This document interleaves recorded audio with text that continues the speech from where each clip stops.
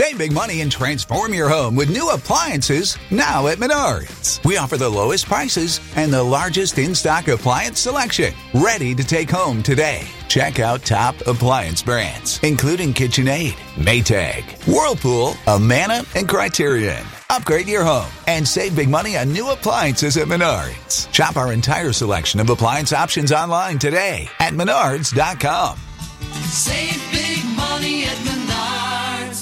Imagine if you could dry, detangle, style, and volumize your hair all in one step. Well, it's easy with the Knot Doctor All-in-One Dryer Brush by Conair. Create beautiful blowout styles at home with a powerful 1,000-watt motor for quick drying and Easy Glide Flexolite bristles for snag-free detangling. Customize styling with 3 heat settings and use the Cool Shot to lock in your look. Ionic technology reduces frizz, bonus attachment volumizes your hair, makes a great gift for yourself or someone special. Go to Conair.com for the Knot Doctor All-in-One Dryer Brush now.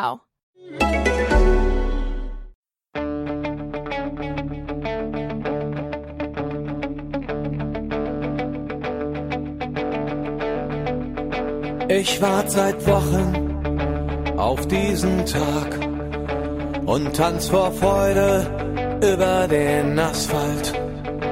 Als wär's ein Rhythmus, als gäb's ein Lied, das mich immer weiter durch die Straßen zieht. Komm dir entgegen. Hello and welcome to Gegenpressing, the Bundesliga podcast from the Football Grad Network. I'm your host, Bryce Dunn. Joining me, as always, is Chris Williams. Chris, how's your week been? Busy, very, very busy, Bryce, thank you, but enjoyable. I'm looking forward to next week, which is going to be even more busy, but we'll talk about that later. But yeah, I'm good, thank you. Fantastic. I'm glad to hear you're having a good time. Manu Vet is also joining Chris and I. Manu, how's your week been? Yes, same. It's only Monday, but it feels like it's already Friday. It's been really busy. We'll talk about that, as Chris said, we'll talk about that in a moment, but you know, we have so many previews go up right now, and it's always Monday is always the day when you set up everything for the week, so it's been crazy busy, but looking forward to a good chat about the Bundesliga. You guys are always busy, aren't you? Especially when it comes to European midweek games and whatnot. So, yeah, well, I'm sure we'll get to that a little bit later and have plenty to talk about. But, guys, let's, well, on the last pod, we were talking about Bayern Munich, and they were going to be facing Leipzig twice. Once midweek in the Cup and then the Bundesliga. So let's jump into that. That was a hot topic last week, and yeah, I feel we need to touch on the 180 minutes or so. But yeah, well, I must say the midweek game and followed by the Bundesliga game didn't quite go Leipzig's way. We'll talk about the Pokal game first. Chris, we'll go to you first. A little unlucky for Leipzig, I feel, midweek. They played rather well, but it wasn't to be their night. No, it wasn't. First of all, I think they were unlucky to lose Naby Keita. I don't really know if the second yellow is a yellow. I'm still not for sure, but the referee said it was, so you know they lost a player. But then I think the tables were turned with a penalty. For me, anyway, I think Manu may disagree, but for me, that was never a penalty, and they took full advantage of it. I thought it was a really good game, and I think we spoke earlier, didn't we?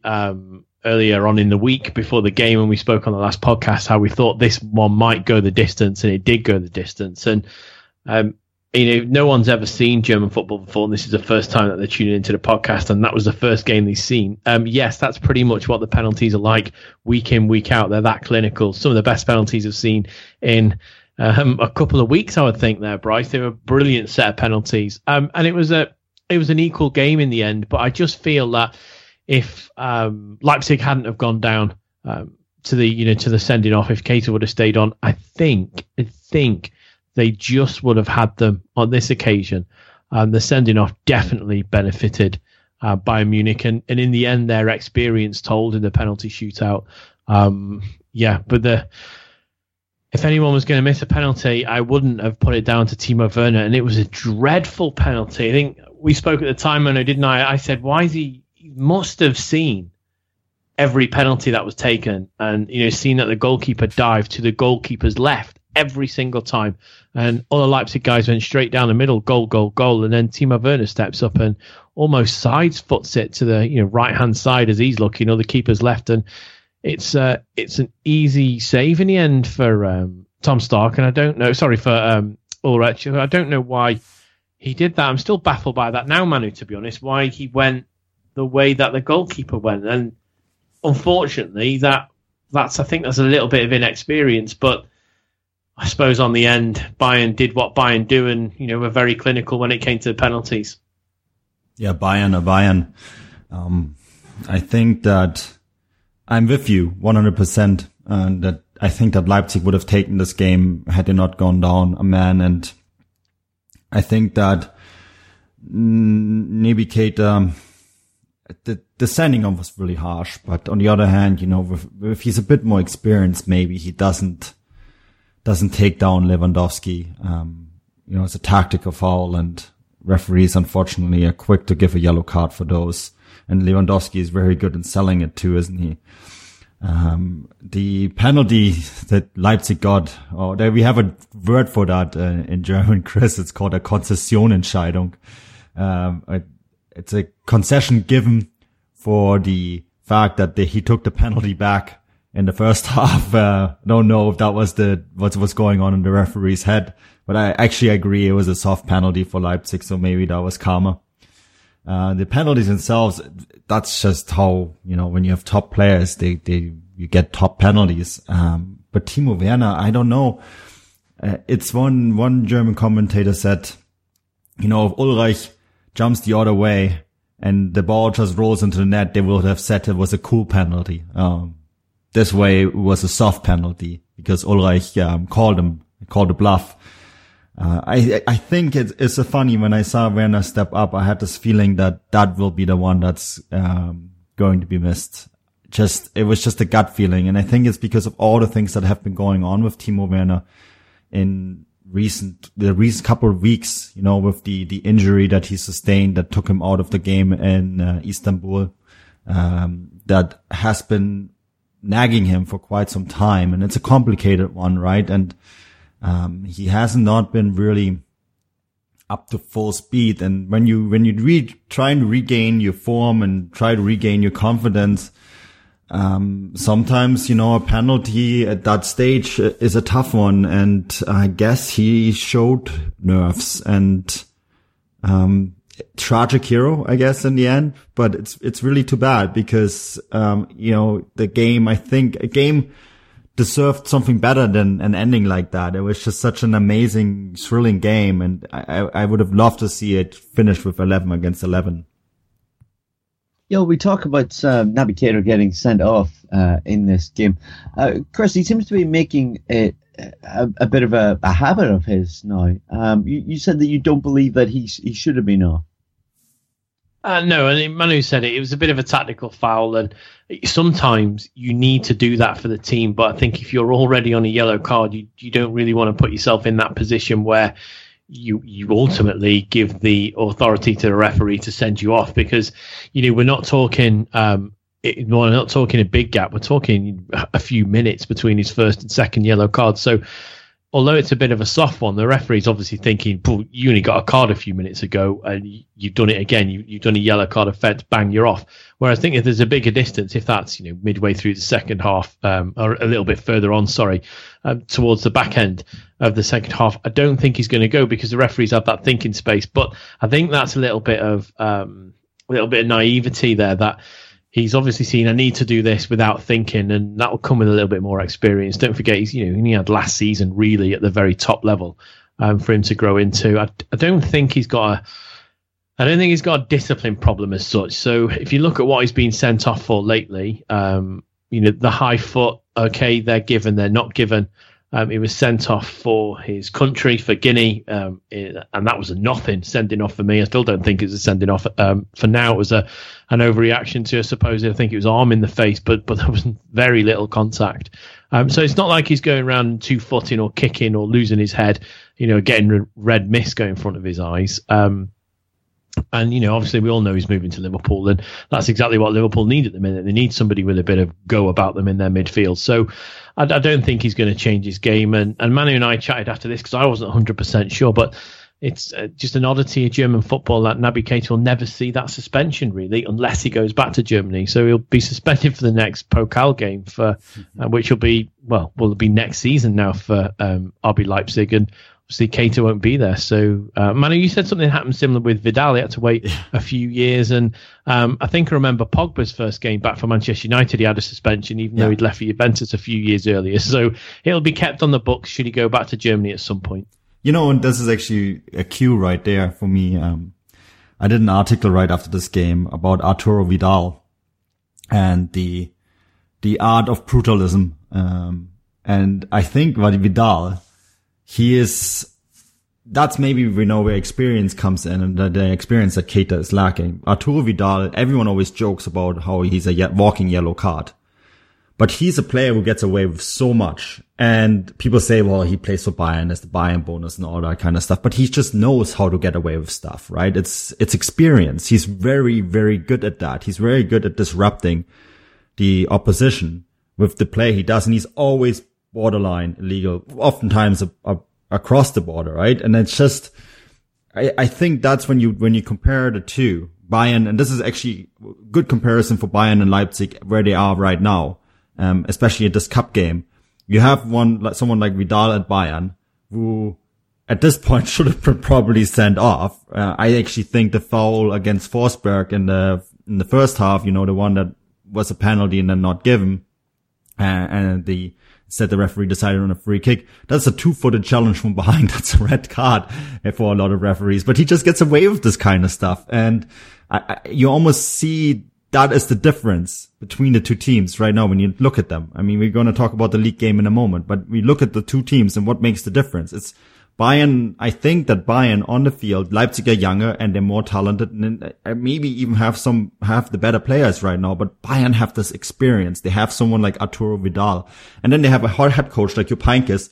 Notice how when Keita went off, 2 minutes later, Heynckes subbed Vidal off. It's like, well, I'm not going to lose my superiority in this match. I'm going to take Vidal off now because he's done his job. And I think that is just such a difference maker when you look at the comparison between the two sides. And also when you look at Keita as an individual of where he needs to maybe look, around the league in how to get better, because where he plays, he has to have a little bit of a nasty edge.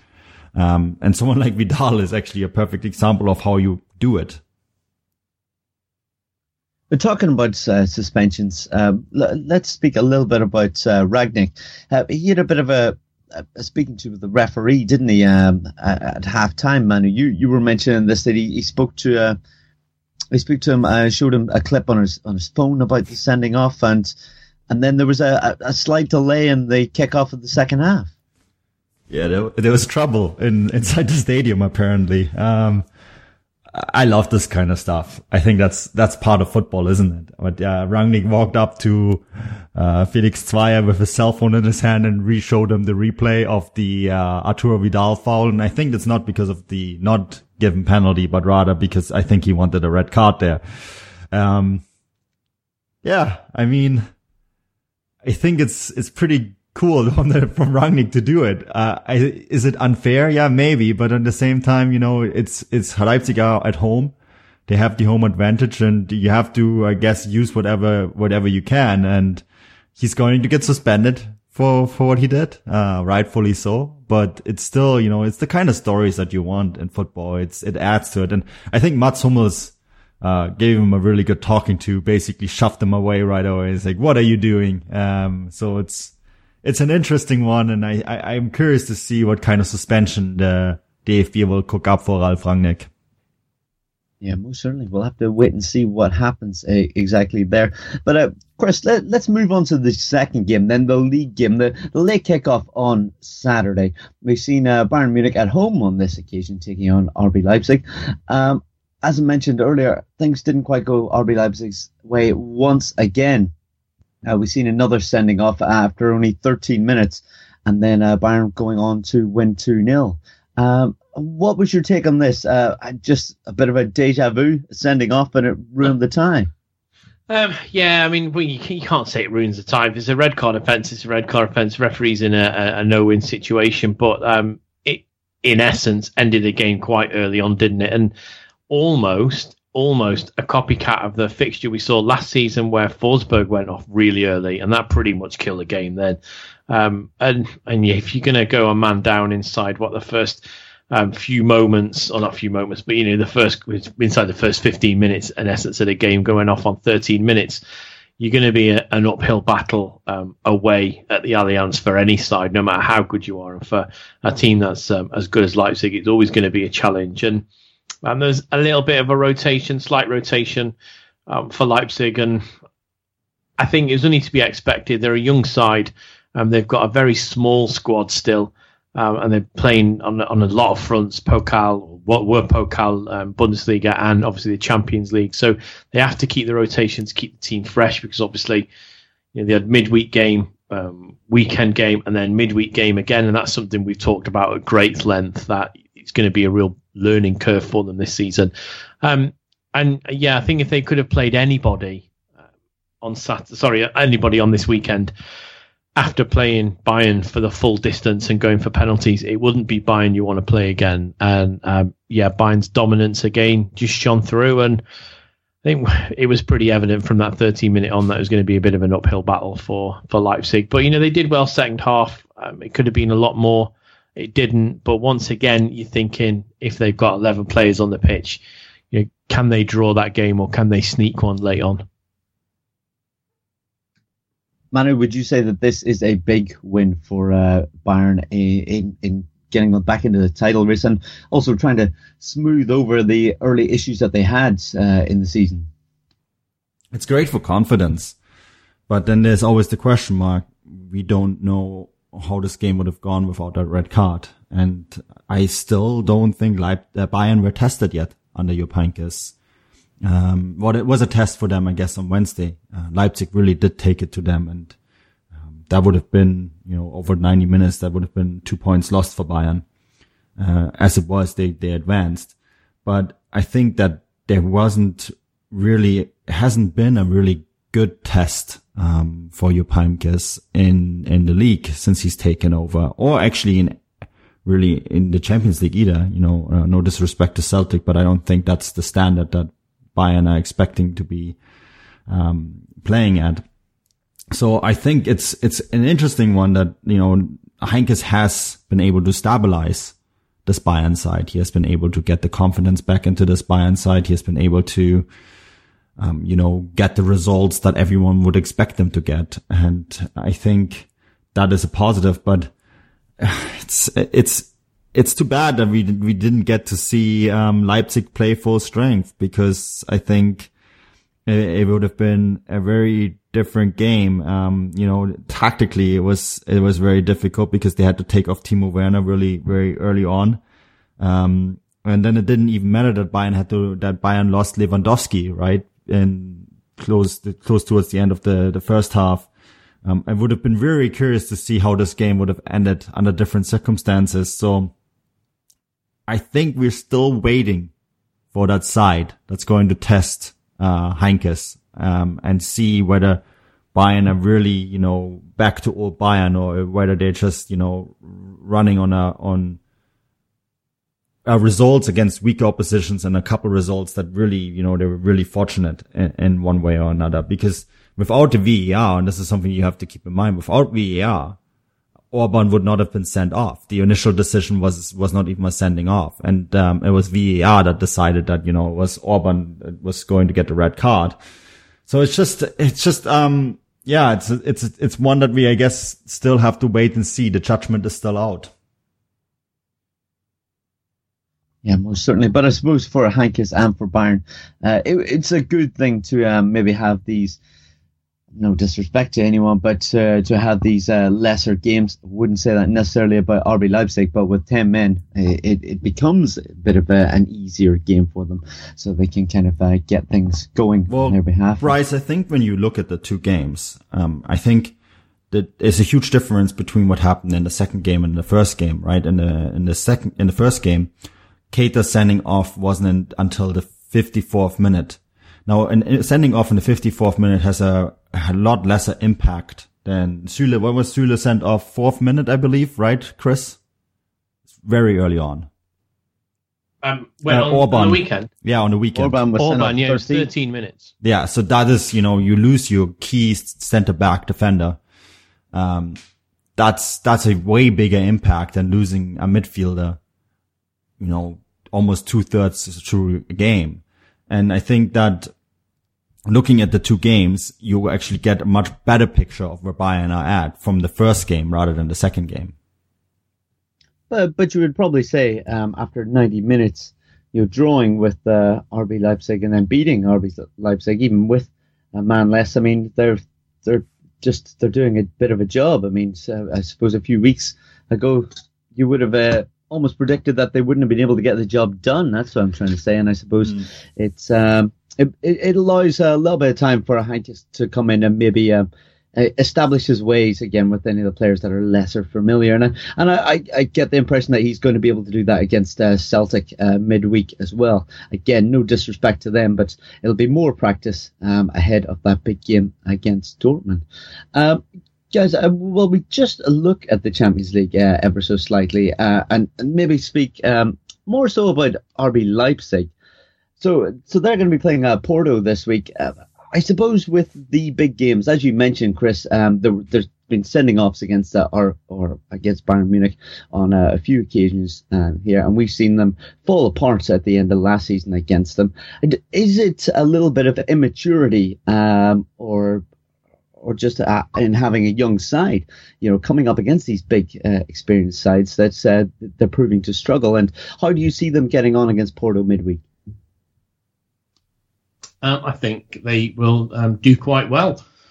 Again, they won 3-2 last time out, so they've got that maiden victory under their belt, which I think a lot of teams struggle sometimes in the Champions League to, we need a win, we need our first win. They've got that. It's whether they can travel. For me, this whole Champions League campaign for Leipzig there's no pressure. It's their first time ever in Europe. It's their first time ever in the Champions League. There's very little pressure. They just need to go there and have the experience that they need to gain, a wider experience in Champions League to play in it season after season. No one's expecting them to make the quarterfinals. No one's expecting them to, go even further than that, get to the final. There's no pressure. So for them to go to Porto, who, aren't the strongest of oppositions they could have been away to on this match day. So I think they've got a good chance, and they will want to right some wrongs in their own mind. I'm pretty sure that, like the rest of us, they'll thought that they could have beaten Bayern in the Pokal game, and they'll probably think they could have beaten them if it was a level playing field, 11 versus 11 on the weekend as well. So I'm sure they will harness all that frustration and put it into action this match day. I pretty much think they'll grind out a 1-0 victory away against Porto midweek. Nice, and for German football's sake, I hope you're right as well. Manu, do you see anything but a rather large scoreline in the Bayern game just before we move past that? Ooh. Celtic Park is not an easy place to play at, even if you're Bayern. I think... As Barcelona found out the other season. Yeah, Barcelona found that out. Chris, you're very fortunate to go to Celtic Park. I'm very jealous. It's one of those stadiums that I would like to experience the atmosphere at. It's one of those really big historic grounds in European football, isn't it? And Celtic are, of course, Scottish football is not what it used to be, but Celtic, they're still, it's the standard bearer of Scottish football, and they are an uncomfortable side to play at, especially in Scotland at Glasgow. So I do think that Bayern are going to win, and I think that Bayern are going to have an impressive performance, but I do not think it's going to be a high scoreline. I think really 1-0, 2-0 victory, they'd be probably very happy with that. Job done, move on, because just go back and watch what Celtic did to Barcelona a few years ago, and it's a ground where if things don't go right for you right away, the atmosphere and the crowd will be firing up those boys in green, and it will make it very hard for any visiting side. So Bayern need to buckle in, get the job done quickly, and just get the result and move on.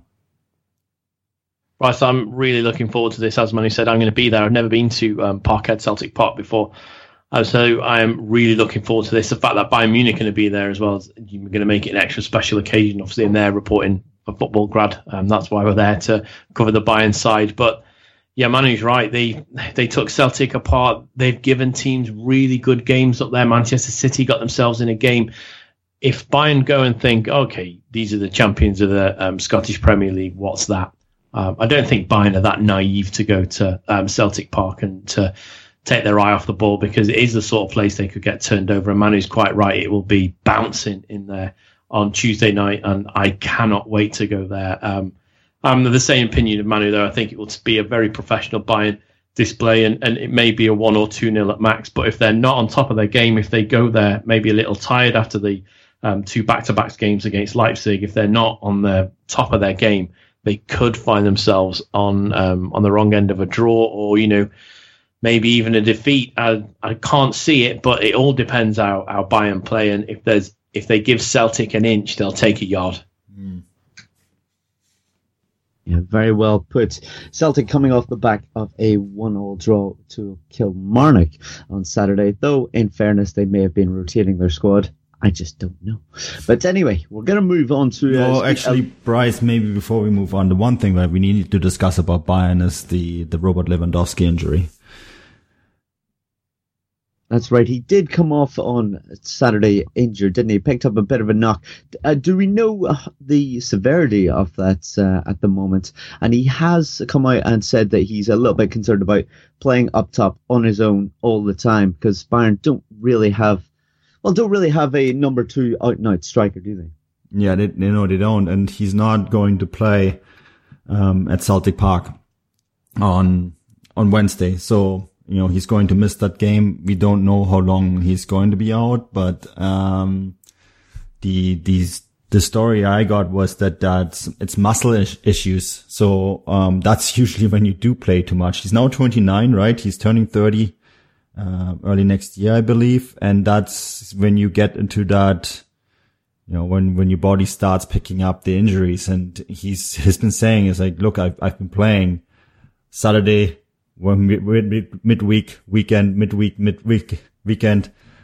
basically for now his entire career, because usually at Dortmund he didn't really have a backup either, and now at Bayern there is no backup for him either.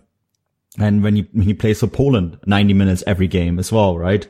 So he's just saying it's getting a bit much, and I get that. I mean, we were joking, like, what kind of player does not want to play every game 90 minutes, but at 30, I guess you're getting into that age now where you have to kind of be a bit more economical about the playing time. And Bayern don't actually know who's going to play up front. There has been talk that Robben and Koeman are going to play up front as 2 strikers. I've also seen the suggestion of Thiago as a false 9. All of these guys are not strikers, right, Chris? And it really shows you that is an area where Bayern really need to do something.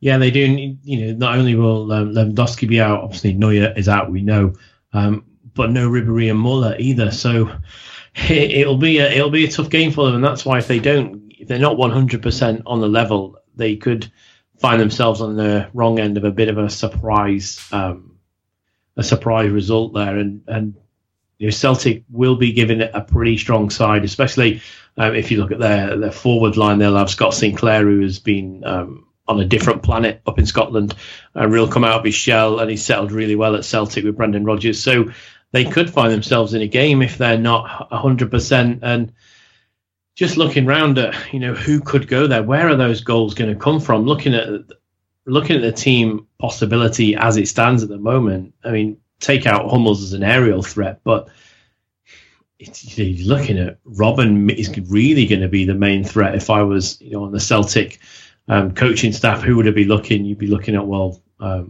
Hummels and Robben are the main threats, and can Vidal do most of the work on his midfield on his own with his younger partners? I'm not so sure. So that's why I think, and Manu's quite right, I think it'll be a really tight game, and Bayern could find themselves in a right battle. Just an added layer to the story, eh? We'll have to wait and see how that goes. And as we said, Chris will be up there reporting. And if you want to stay in touch, go over to Twitter at FootballGrad But guys, yeah, let's move on to Borussia Dortmund. They've had a little bit of a trouble patch, haven't they? And Chris, I feel we need to go to you on this. Obviously, a team close to your heart. What exactly has been going on? I mean, we've seen at the weekend them take on Hanover, who have been a bit of a surprise package after being promoted last season, but they fell to them 4-2 away from home. Things didn't quite go their way, and they seem to be in a bit of a rut, do they not? Yeah, it's not particularly good viewing at the moment, apart from the midweek game in the Pokal where they looked very good, but they were playing Magdeburg, so you can see why. But the last few weeks, they're certainly not the team we saw early on. Are they winning 4-1, 5-0, etc.? All started to come undone, I think, for me, just around about that time where they went to Wembley. I was there when they were at Wembley, and they played okay against Tottenham under majority of possession, but were picked off, and they seem to have stumbled from then on. And we talked last week, didn't we, how Dortmund could be the real big winners of this match day, with Bayern and Leipzig going head-to-head in such a short space twice. And unfortunately for Dortmund, they were one of the big losers. They've lost their top spot to Bayern. They've gone down 4-2 away at Hanover. It's the system, and it's the way Bosch is playing. And I have read around today a calls maybe it needs changing, but this is a system he wants to do. And he said on appointment, and he said it very recently, that they're going to lose a few before they get themselves into a run. But I am a little disappointed that it's not seeming to go too good. Everybody's getting wise on this high line, high press, so they're playing around that, and they look vulnerable when they're dragged wide. They can look vulnerable going down the middle with teams attacking them. It's a little problem. A lot of blame's being put on Berkey's shoulders. I'm sure Manu will chat whether he's a goalkeeper or not. With Manu being a goalkeeper, he's got a bit of an insight in there, but he's making a few mistakes. But what do? Do you cut him down and replace him? We've seen it done before. We've seen it done at Dortmund before when they're having their extremely bad patch the other couple of seasons. They found themselves the wrong end of the table. Can the goalkeeper be changed? What does it do for the rest of the squad? How does that confidence then build? But yeah, you're right. They're in a very big rut at the moment, and this is a really crucial week for them. We saw them drop points away at Apoel Nicosia, of all places. I don't think anybody expected that, and it's going to take something big to lift the spirits around the side of the ground. It's going to take a lot to lift the spirits for the media in the area who, I think it was today's kicker, Manu. There was a few questions about Peter Bosch in it as well. So I think it's going to take a massive result for the midweek to lift the cloud that's over there at the moment. But we're only a few weeks into new manager's tenure, so I wouldn't judge it too hard. But if you're just on the outside looking in at the moment, it doesn't look very good. And I think that's being exasperated by what is a hammering in Hanover. Yeah, really not good at all. Let's just before we talk about Bosch a little bit more, Manu, you had a lot to say about Berkey. You think the high line that Bosch is playing really requires a rather rapid, almost sweeper style goalkeeper, like we see the likes of Neuer do, and rightfully so. Was when Neuer was not in that Bayern Munich side. It's a massive loss, not just because he's a world class shot stopper, but because he can come off that line so quickly. You reckon that Berkey doesn't quite have this attribute, and that's the downfall. But is this the main reason that they're dropping points at the moment? No, it's not the main reason, but it's one of the reasons. I think I hate blaming keepers because it's so easy to do, isn't it? But I actually think that Roman Bürki is a good keeper, but I don't think he's the right keeper for this style of football. I think that he is not a playing keeper. He's not the keeper that Dortmund need for the system. They need someone like Manuel Neuer or, Marc-André ter Stegen. At Ajax, they had Andre Onana, the who likes to play very far out of his box, is very good with his feet. Now, Dortmund don't have a keeper like that. You know, if you drop Bürki, you put in Weidenfeller, and then you go back to the goalkeeping Stone Ages. That's just not an alternative. So they have to deal with what they got. Either Bürki is going to learn to play in the system and learn how to play further up, deal with that room that you create when you play with that high line, a very high defensive line. And, you know, Bayern for years showed how you play with that high defensive line. And then when Neuer got injured, when Ulreich came in, keeper who doesn't know how to do it, you saw the vulnerability that creates, right? And Dortmund are finding themselves in that. But it's two things too, you know, if the defense, lacks the aggressiveness in a lot of times to play with this kind of high line. If you play with a high line like that, you can't give, escort services to the attacking guys, you know, like, and Socrates has been guilty of that many times, as have been the left back and the right back, where they basically have been escorting, players rather than tracking them down when it comes to that long ball that teams like to play into the attacking third and basically, unhinge Dortmund, right? And that is something that they have to learn. So it's really two things. It's the keeper needs to be more aggressive playing out. And when Bürki caused the penalty, but he was also partly to blame for Sakatu's red card, because that was actually a play. In that kind of play, Manuel Neuer would have been all the way outside of his box and gotten that ball, right? Bürki, you can see, watch the replay. He comes out, he hesitates, and then Sagadu commits the foul and it's a red card. And that is just, something that they have to figure out. Is Bürki the right keeper for the system? I personally don't think so. And that's really too bad. They've renewed his contract, and maybe they might still have to look for another keeper. They will have to anyways, because Weidenfeller is going to retire. And, you know, you hear names like Timo Horn and Kevin Trapp, and I don't think those are the keepers that can play that system either. You know, it's just not, yeah. Do you see them trying to go hard for Andre Onana, you know, that at Ajax? It was one of the names you mentioned that can actually play that style. Do you think in January or the summer that they'll go big on that? And do you feel that is the most important signing that they could make right now to get a keeper of that style? Yeah, I think so. You know, or maybe someone to just have to pressure Bürki a little bit as well. Just another very good keeper in that system, a young keeper. You know, Onana would be, I don't say that's the guy that they should go and sign, but he's a 21-year-old really talented keeper, and that's the category that they should be looking at, right? And he plays for Ajax and he plays in that style. So that is a keeper. Another one who gets popped, often associated with Dortmund, is Sion's keeper, Anton Mitrushkin, a young Russian keeper, who plays in Switzerland. And Switzerland has been the goalkeeping mecca, in recent years. Very good keepers come out of that country. Goalkeepers that can also play football. So that's another one that, you know, I would keep an eye on. But, Dortmund are very loyal to their players, and the Dortmund fans are very loyal to their players. You often see any kind of criticism right away gets shut down and with the Dortmund brass, right? But that is just an obvious one for me. If you look at one of the factors, and I'm not saying it's the factor, it's just one of the factors. I mean, Chris, we talked also about the lack of aggressiveness, the fact that they don't press all the time. The system means that you have to outrun your opponents every game all the time, right?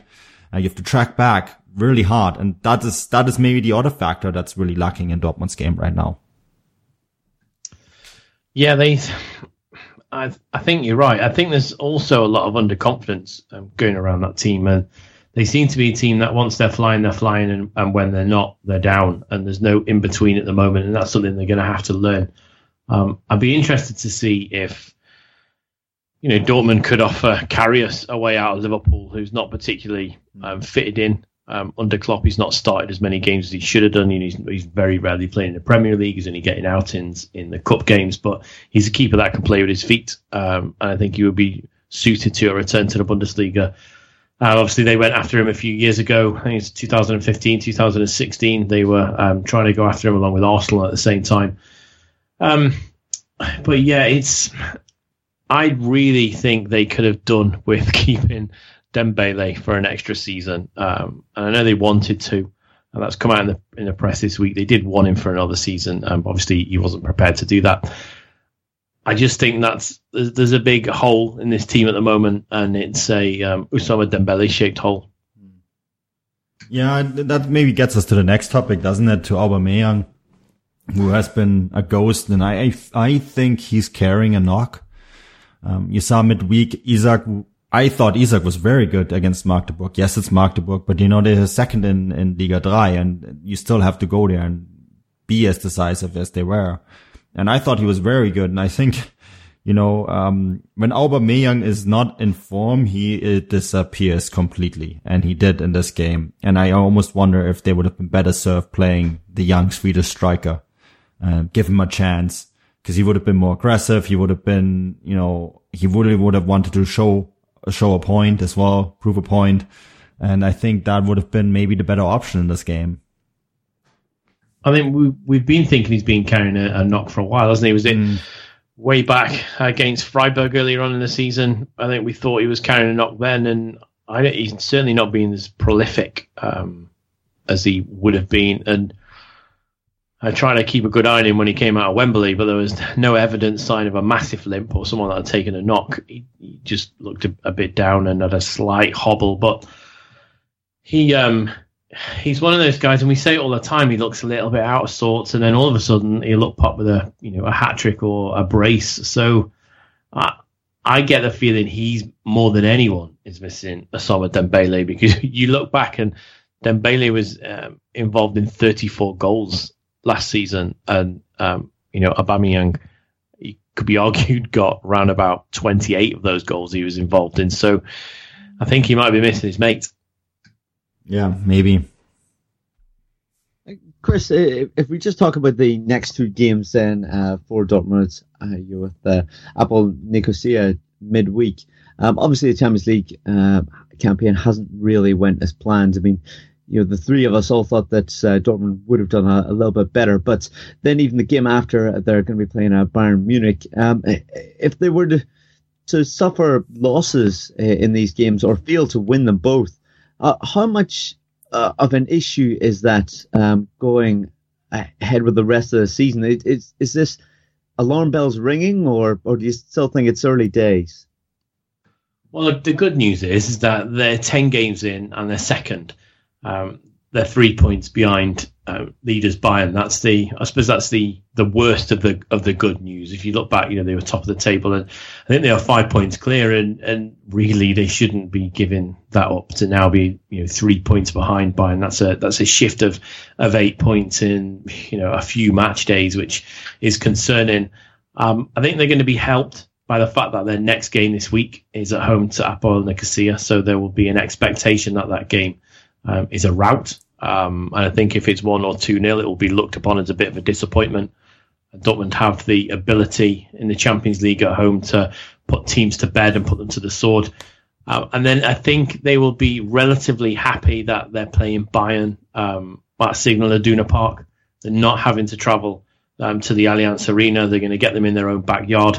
With the yellow wall, vociferous as they are against games against Bayern. In fact, all four sides of the grounds will be very loud in that game. And if there is any silver lining to their bad form they're in at the moment, they've got 2 good home opportunities to kick themselves out of it. And Manu said already that Bayern haven't really had the sternest of tests. They could have faced that against Leipzig, but they went down twice and were playing against 10 men. So this fixture on match day 11 on the 4th of November could be a real test, the first real test for the new Bayern. And it could be an opportunity for Dortmund to drag themselves back into a toe-to-toe race with Bayern. Yeah, most certainly. It's going to be a very entertaining game, I'm sure, as always, that is taking part again this weekend. Guys, I feel, though, we've talked about some of the bigger sides. Let's talk about Hanover. I mean, that was a fantastic result for them, and they've done a lot better than anyone would have expected, I feel, this season, and they've now pushed up to 4th. Manu, I feel like we deserve to sing their praises a little bit. Yeah, absolutely. Hanover are where I sort of expected Stuttgart, and Stuttgart were great in this match day, but, Stuttgart didn't defeat Borussia Dortmund 4-2. They beat Freiburg, so there's that. I think that Hannover have been very good. I think they are probably the biggest surprise package at this stage of the season. Their striker, Elas Bebu, maybe one of the most exciting players in the league right now. Very young striker from Togo, who made his way into Germany, played various youth teams before making a mark at Fortuna Düsseldorf, whose academy he's come from. And then, of course, made the transfer from to Hannover, and sort of a transfer that we didn't really have on the radar when it happened. And he's a stellar player. He's a fantastic player.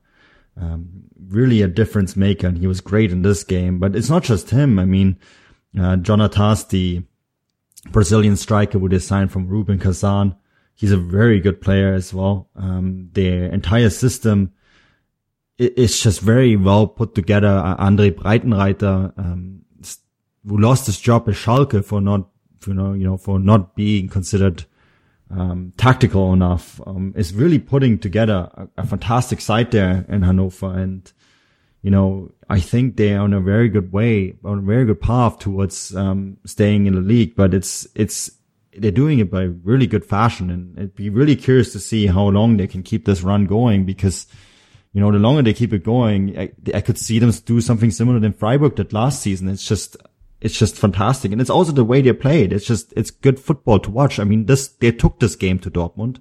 They were not afraid. They conceded 2 goals against Dortmund. Usually, if you're a promoted side and you concede 2 goals against one of the big boys, that's it. You're done. And then they scored 4 goals. Just incredible. Really, really good stuff from them. Bryce, I'm with Manu. I'm completely shocked that they are where they are. I'm going to say the misfortune. I had the misfortune of going to watch them in the 2015-16 season when they had 3 managers in the season and they were rock bottom from match day 18 all the way along to match day 34, and they were dreadful. I saw them in the second to last game, against Hoffenheim, where they were beaten. And although it was only 1-0, it could have been about, honestly, it could have been about 10 or 12-0. They were dreadful. So when they were promoted this season, after the season out in Bundesliga 2, I had thoughts that they would be round about somewhere 12th to 16th this season. The fact that they're now 4th and playing some really good football, which is a polar opposite than when I saw them 2 seasons ago, I'm just shocked. And like Manu, I thought that it would be Stuttgart, which would be the big one of the two who would impress more. And I think I've been put rightly in my place. Although that said, the way the table is, so Stuttgart, they are in 12th, which just doesn't sound great, but they are only 5 points behind 4th.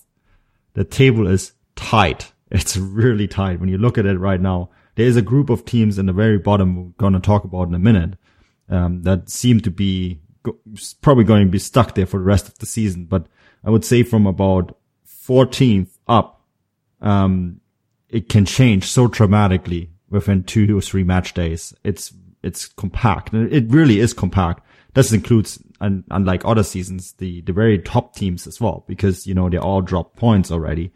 It's a very compact table at the moment.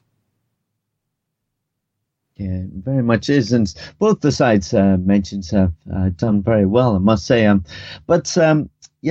think I have to put a question to you guys. What is the biggest shock this season? How well Hannover have been doing so far, how well Tedesco at Schalke has done, or the fact that Leverkusen are on top of the league? Which is the biggest shock? I'm going to say how poor Cologne are, Bryce. I'm going to go with my own. Oh, that's a shame. I was thinking Manu would have come in and said something about Leverkusen, but Leverkusen they're 8th now. 1 win will carry them to 4th, right? Yeah.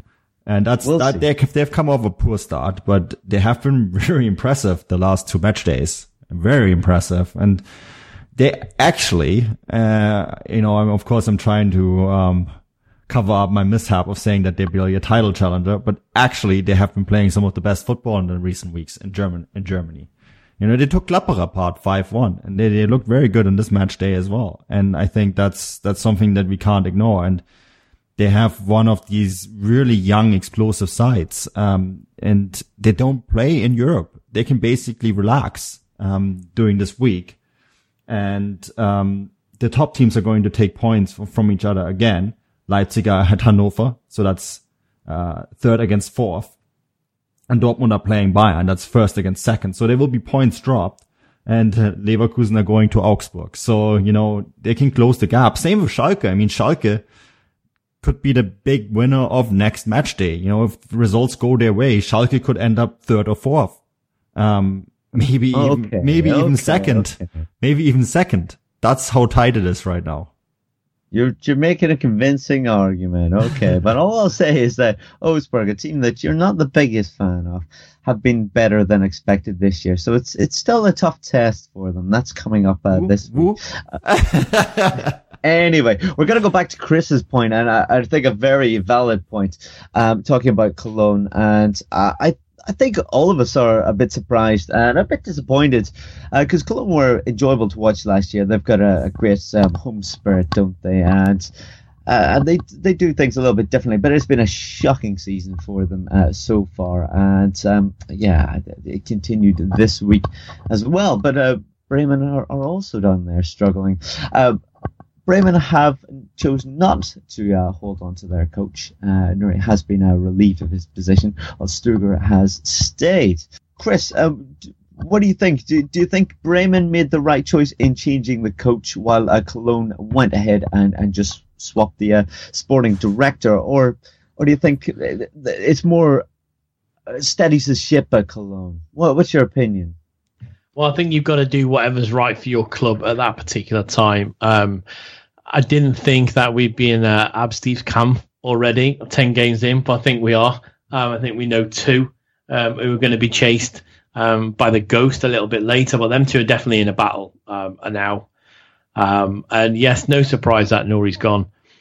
They've been a little bit toothless, haven't they, in the games? And I saw them way back on match day 1, and I thought they were pretty toothless in that, to be honest. And not much has changed. So it's what you do, what's right for your club. Obviously, they decided that Alexander Nuri isn't the one to be carrying on with, whereas Cologne have decided that, Peter Stöger is the guy they want to be concentrating on, and the sporting director wasn't particularly happy about that, and whatever the backgrounds were behind it, and they've chosen to release him from his duties. So I personally think this is the right choice for them. I think they've made it on a really crucial point, a really crucial time of the season, pretty much a third in. If it's not going well and you're second from bottom and you're a third in, it's time to make a change. I may think that Cologne will probably make the same sort of decision if we are in this place this time in 6 to 7 weeks. So when Manu is in Germany and when I will be out in Germany, hopefully a very snowy Freiburg, if Cologne are still rock bottom, then I think Peter Stöger will be looking for a job in the new year. I'm not so sure about that. I think that they might actually go with him into Bundesliga too. The CEO of the club has come out and said that all the contracts are good in Bundesliga too as well. So all the players would have to stay. They have made quite a lot of money in recent years, so they could do a Freiburg and just say, well, I guess going down is part of the development, and we'll just hang on and use the foundation that we have built in Bundesliga and try again. Some teams in Germany do that sometimes, especially the ones that are better run, because, going down in the Bundesliga, you have to remember it's 18 clubs in both leagues. It's not like in England where you have 20 and 22, right? Or 24 actually, right? It's 24 in the, whatever they call the second division in England. And I think sometimes teams make that choice and say, well, we'll keep going with what we have because it's the coaching isn't the problem. It's the way the squad was put together, and Schmatke rightfully lost his job for that. And I wouldn't be surprised if they would keep going with Stöger, even if they do go down. With Bremen has been, I have so many problems with Bremen. I think it's, I actually always enjoyed that club quite a bit. When I grew up, that was one of the big German sides, and they current management or the management that has been in charge now for so many years has really managed to sink that ship, to use the Hanseatic expression. Because you look at Nuri is the tip of the iceberg for me. I would fire every single person who is associated to Werder Bremen right now. That entire Werder Familie, as they call it, because they only always hire within that circle of people that have been associated to Bremen in one way or another for a long time. It's rotten to the core. They need to completely sort out the entire system. Everything from sporting director to the CEO to the Aufsichtsrat, the members of the board, they all need to go. Because they're just going to hire within again, and then the system is going to keep going. When was the last time they produced any good youth player? It's a long time. And it's because they always look inwards rather than outwards. Well, guess what, Werder? Football has moved on in the last 12 years, and you have not gone with it because you only always stay within your own soup. You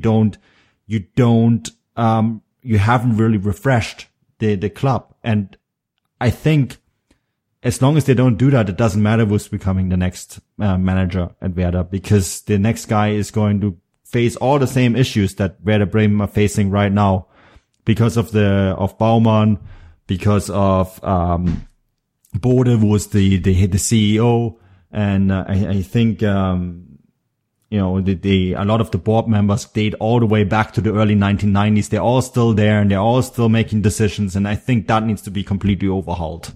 Clubs need that, right, Chris? I mean, you need to overhaul your club, because if you don't bring in fresh blood, you're not going to go with time. Yeah, it's completely right. They do need an overhaul, and I'm going to file that, Manu, under the scathing folder, because that was a scathing review of Werder Bremen, but a very honest one. Yeah. Oh, it's just too bad, because we all remember the 1990s and the 2000s, where they were not just a big German team, they were a big European side. Yeah, they were. Yeah, consistently in the European competitions. Yeah, I mean, Manu, you obviously spoke about Nuri quite a bit, not just right now, but you spoke about him in the last few weeks, or maybe even further. And I had the choice of tuning in to see them play Augsburg over the weekend, and they were so bad. Something had to change, as you were saying, and I think it goes even beyond the coach. But let's see what they can muster up of Werder, but they definitely need to change something quickly, because Cologne have actually scored more goals than them now, and I think that says a lot. Guys, is there anything that you would like to cover that we haven't covered already? If not, then we'll move on to our shout-outs, and I'm sure you guys will have plenty to draw people's attentions to. Let's go to you first, Chris. Yes, so as previously mentioned, I am at Celtic Park for Celtic Bayern on Tuesday for Football Stat, who obviously are part of the Football Grad Live network. Not only that, I am then I've got to get in the car and drive from Glasgow to Liverpool, because I'm at Anfield for Liverpool Maribor for Football Grad. And then hopefully still sweating on an email, because it's only Monday, and accreditation is the slowest of communications for every football club across Europe. I'm hoping to be at the Emirates for Arsenal Red Star Belgrade on Thursday. So yeah, a bit of a busy week. So just keep your eye on the Twitter feed and footballstat.com and footballgrad.com. Yes, plenty going on with those midweek games. Manu, I can only imagine that you've got a lot that you would like to draw people's attention to as well. Yeah, speaking of those games, those previews are up. The Champions League previews are up. Europa League will be going up on Tuesday, so shortly after this pod is out. And I'm getting ready, as Chris said. I'm going over to Germany in 2 weeks, and I'll be there for a full 2 months, covering all sorts of games. Hopefully Chris and I will be covering some games together. I guess we'll have to see. That all depends on accreditation. It's, as Chris said, it's the slowest of communication. But yeah, that will be coming your way. The hashtag FootballGrad on tour. So that will be all of November, December, and some of January. You might even get a gegenpressing tour as well, I suppose. Well, we hope that you can come out and join us, right, Bryce? Bryce, we will. If you come out, we'll have a gegenpressing tour. I'd hate to say to listeners that you're letting the side down by not coming out to Germany, potentially, but I'll just throw that grenade in. Well, Talk about adding pressure, right? I will do my best. I don't want to let the side down. But yes, let's get beyond that and see what I can muster up. It would be very exciting to reunite once again. But that more or less does it for this week. I'm your host, Bryce Dunn. You can find me on Twitter at BryceDunn11.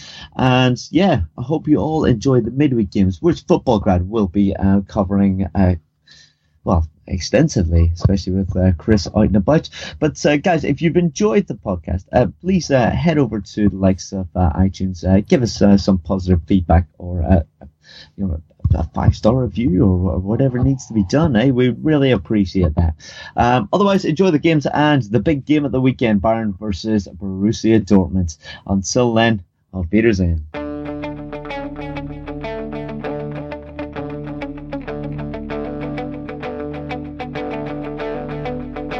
Ich warte seit Wochen auf diesen Tag und tanz vor Freude über den Asphalt.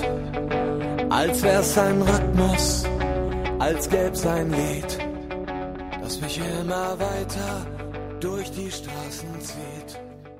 Komm dir entgegen. It wouldn't be the holiday season if there wasn't candy, right? Celebrate the holiday season with the Holiday Crush. They've sprinkled candy with a holiday theme and fun-packed challenges every week for 5 whole weeks, finishing on January 4th. The more challenges you complete, the better your chances of unwrapping delicious rewards. So, are you ready to crush the holidays? Play the Holiday Crush now. Download it from the App Store, Google Play, or Windows Store for free. Terms and conditions apply.